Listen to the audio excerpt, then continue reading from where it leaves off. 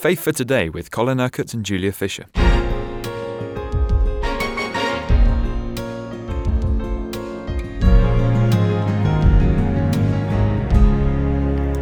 This week, Colin, you're looking at sections of the New Testament that really talk about the incarnation of Jesus. And yesterday we looked at Mary's song in Luke chapter 1.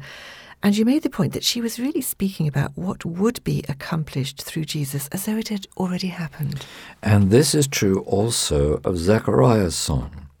You remember after he named his son as John, the one who would become John the Baptist, the Spirit of God came upon Zechariah and he prophesied. Now just listen to what he says. Praise be to the Lord, the God of Israel, because he has come and has redeemed his people. He has raised up a horn of salvation for us in the house of his servant David. Now wait a minute. John the Baptist has been born, but Jesus still has not yet been born. But you see, in this prophetic word, Zechariah is speaking as if the whole salvation of God has already been accomplished. That God himself has come and has redeemed his people and has raised up a horn, which is the symbol of strength, of salvation for us in the house of his servant David. This is real faith, you see. And of course, if God is giving prophetic words, they will always be words of faith. Because faith sees accomplished now what will be in the future. It doesn't talk of these things in the future, but sees them as already accomplished. That is real faith. So, in this prophetic word, Zechariah speaks of the salvation that is going to happen through the child Jesus as already accomplished. He has come and has redeemed his people. In other words, it's a done deal, because this is the purpose of God. And the child that has just been born to Zechariah and Elizabeth is the one who is going to have this very important but much inferior ministry of simply preparing the way for Jesus and his ministry. So what has he really accomplished as he sees by faith? Well, salvation from our enemies and from the hand of all who hate us. Mercy to our fathers. And he's remembering the holy covenant that he's made with his people, and he's going to fulfill all the promises that he swore to Abraham. By Jesus, he's going to rescue us from the hand of our enemies and enable us to serve him without fear, in holiness and righteousness before him all our days. So in that first part of his prophecy, he's talking about Jesus. Then he talks about his own son, John. And you, my child, will be called a prophet of the Most High, and you will go on before the Lord to prepare the way for him, to give his people the knowledge of salvation through the forgiveness of their sins, because of the tender mercy of our God, by which the rising sun will come to us from heaven, to shine on those living in darkness and in the shadow of death, to guide our feet into the path of peace. And of course, that's exactly what John the Baptist did. He fulfilled that role, that purpose. So in this one prophecy, we see stated clearly God's purpose for John the Baptist and God's purpose for Jesus, speaking of these things as so sure and certain because they are the very purpose of God himself. Now, if we go on to chapter 2 of Luke, we come across another prophecy that was spoken by Simeon in the temple courts.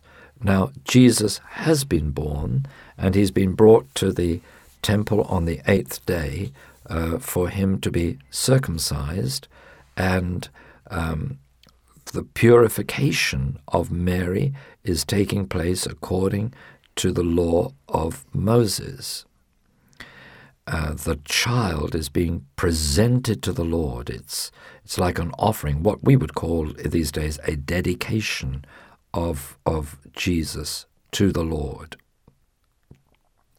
And this man, Simeon, is obviously a wonderful man of God, and he sees this child Jesus. And it says in the scripture that he has been waiting for what is called the consolation of Israel. He's been waiting for the fulfillment of the promise of the coming of the Messiah. And this man Simeon comes and takes the baby Jesus in his arms and praises God and says, "Sovereign Lord, as you have promised, you now dismiss your servant in peace, for my eyes have seen your salvation." Now what's he looking at? A little baby, just a few days old. And yet he knows he can now die in peace, that what he has been longing to see all his life is now fulfilled. The promise that he believed God gave him has been answered.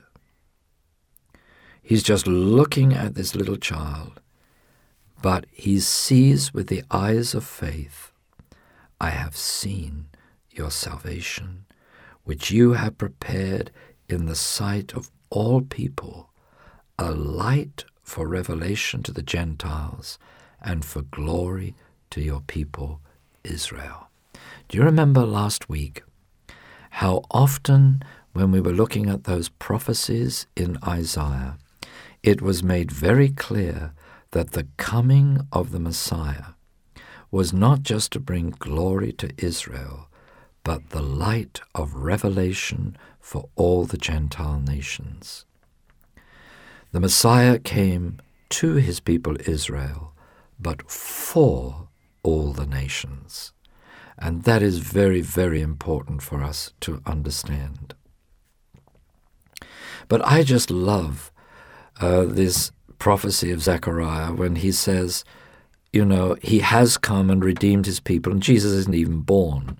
He has raised up a horn of salvation for us. And then as soon as the child is born, just a few days old, here is Simeon taking the child into his arms, the baby into his arms, and saying, "My eyes have seen your salvation." Do you think there would have been many people like Simeon in those days? Do you think many people would have been expecting the Messiah to be born? Well, everybody was wanting the Messiah to be born, just like we want Jesus to come back again. It would have been like that. Well, we believe that at some time it's going to happen. But there would have been very, very few people like Simeon that actually had a word from God, a promise from God that he would not die before he had seen that. I remember years ago when, in the 70s, when the revival happened in my church in Luton, I met a wonderful old saint from actually the Pentecostal church, one of the very early Pentecostals, and in that town, and he said to me that God had given him a word that he would not die until he had seen revival come to Luton. And he'd prayed faithfully for that promise to be fulfilled. And when I went to speak in his church for the first time, he came up to me in tears and he said, "I can now die in peace because that promise that God has given me can be fulfilled." It was just like this man Simeon. And a little while after that, he went to be with the Lord. But that promise, he was part of a small group, he told me, of 5 or 6 people that had been initially baptized in the Holy Spirit, had been thrown out of the Anglican Church, because this was way back in, 20s, 30s, when such things were not really acceptable. And they'd been the nucleus at the beginning of the Pentecostal church in that town. And he said, and God gave them all this promise. He gave them this promise that they would see, that revival would come. and all the others had died, but he'd said to this one man, "But you will live to see it." And so it was a wonderful, wonderful sort of fulfillment of the promise of God. But that, I mean, is just a little thing compared to what is happening here with Simeon and Jesus. But it just shows the faithfulness of God. It shows the planning of God. And as we saw last week, he always announces what he's going to do before he does it. And, you wonder, well, what kind of effect did this have on Mary and Joseph? It says in verse 33, the child's father and mother marveled at what was said about him. Then Simeon blessed them and said to Mary his mother, "This child is destined to cause the fall and rising of many in Israel, and to be a sign that will be spoken against, so that the thoughts of many hearts will be revealed, and a sword will pierce your own soul too." What did we see last week? You can't separate the birth of Jesus from the cross. And here in the New Testament is ample evidence of that. That, the angel had said to Mary, "The child that you will bear will be called the Son of God." Now she has this word from Simeon that he is the salvation of God. But then here is this prophetic word, but he's going to be rejected. He's going to be spoken against. And a sword will pierce your heart. You've been listening to Faith for Today, presented by Julia Fisher. This program is sponsored by Kingdom Faith. For further information, visit our website, kingdomfaith.com.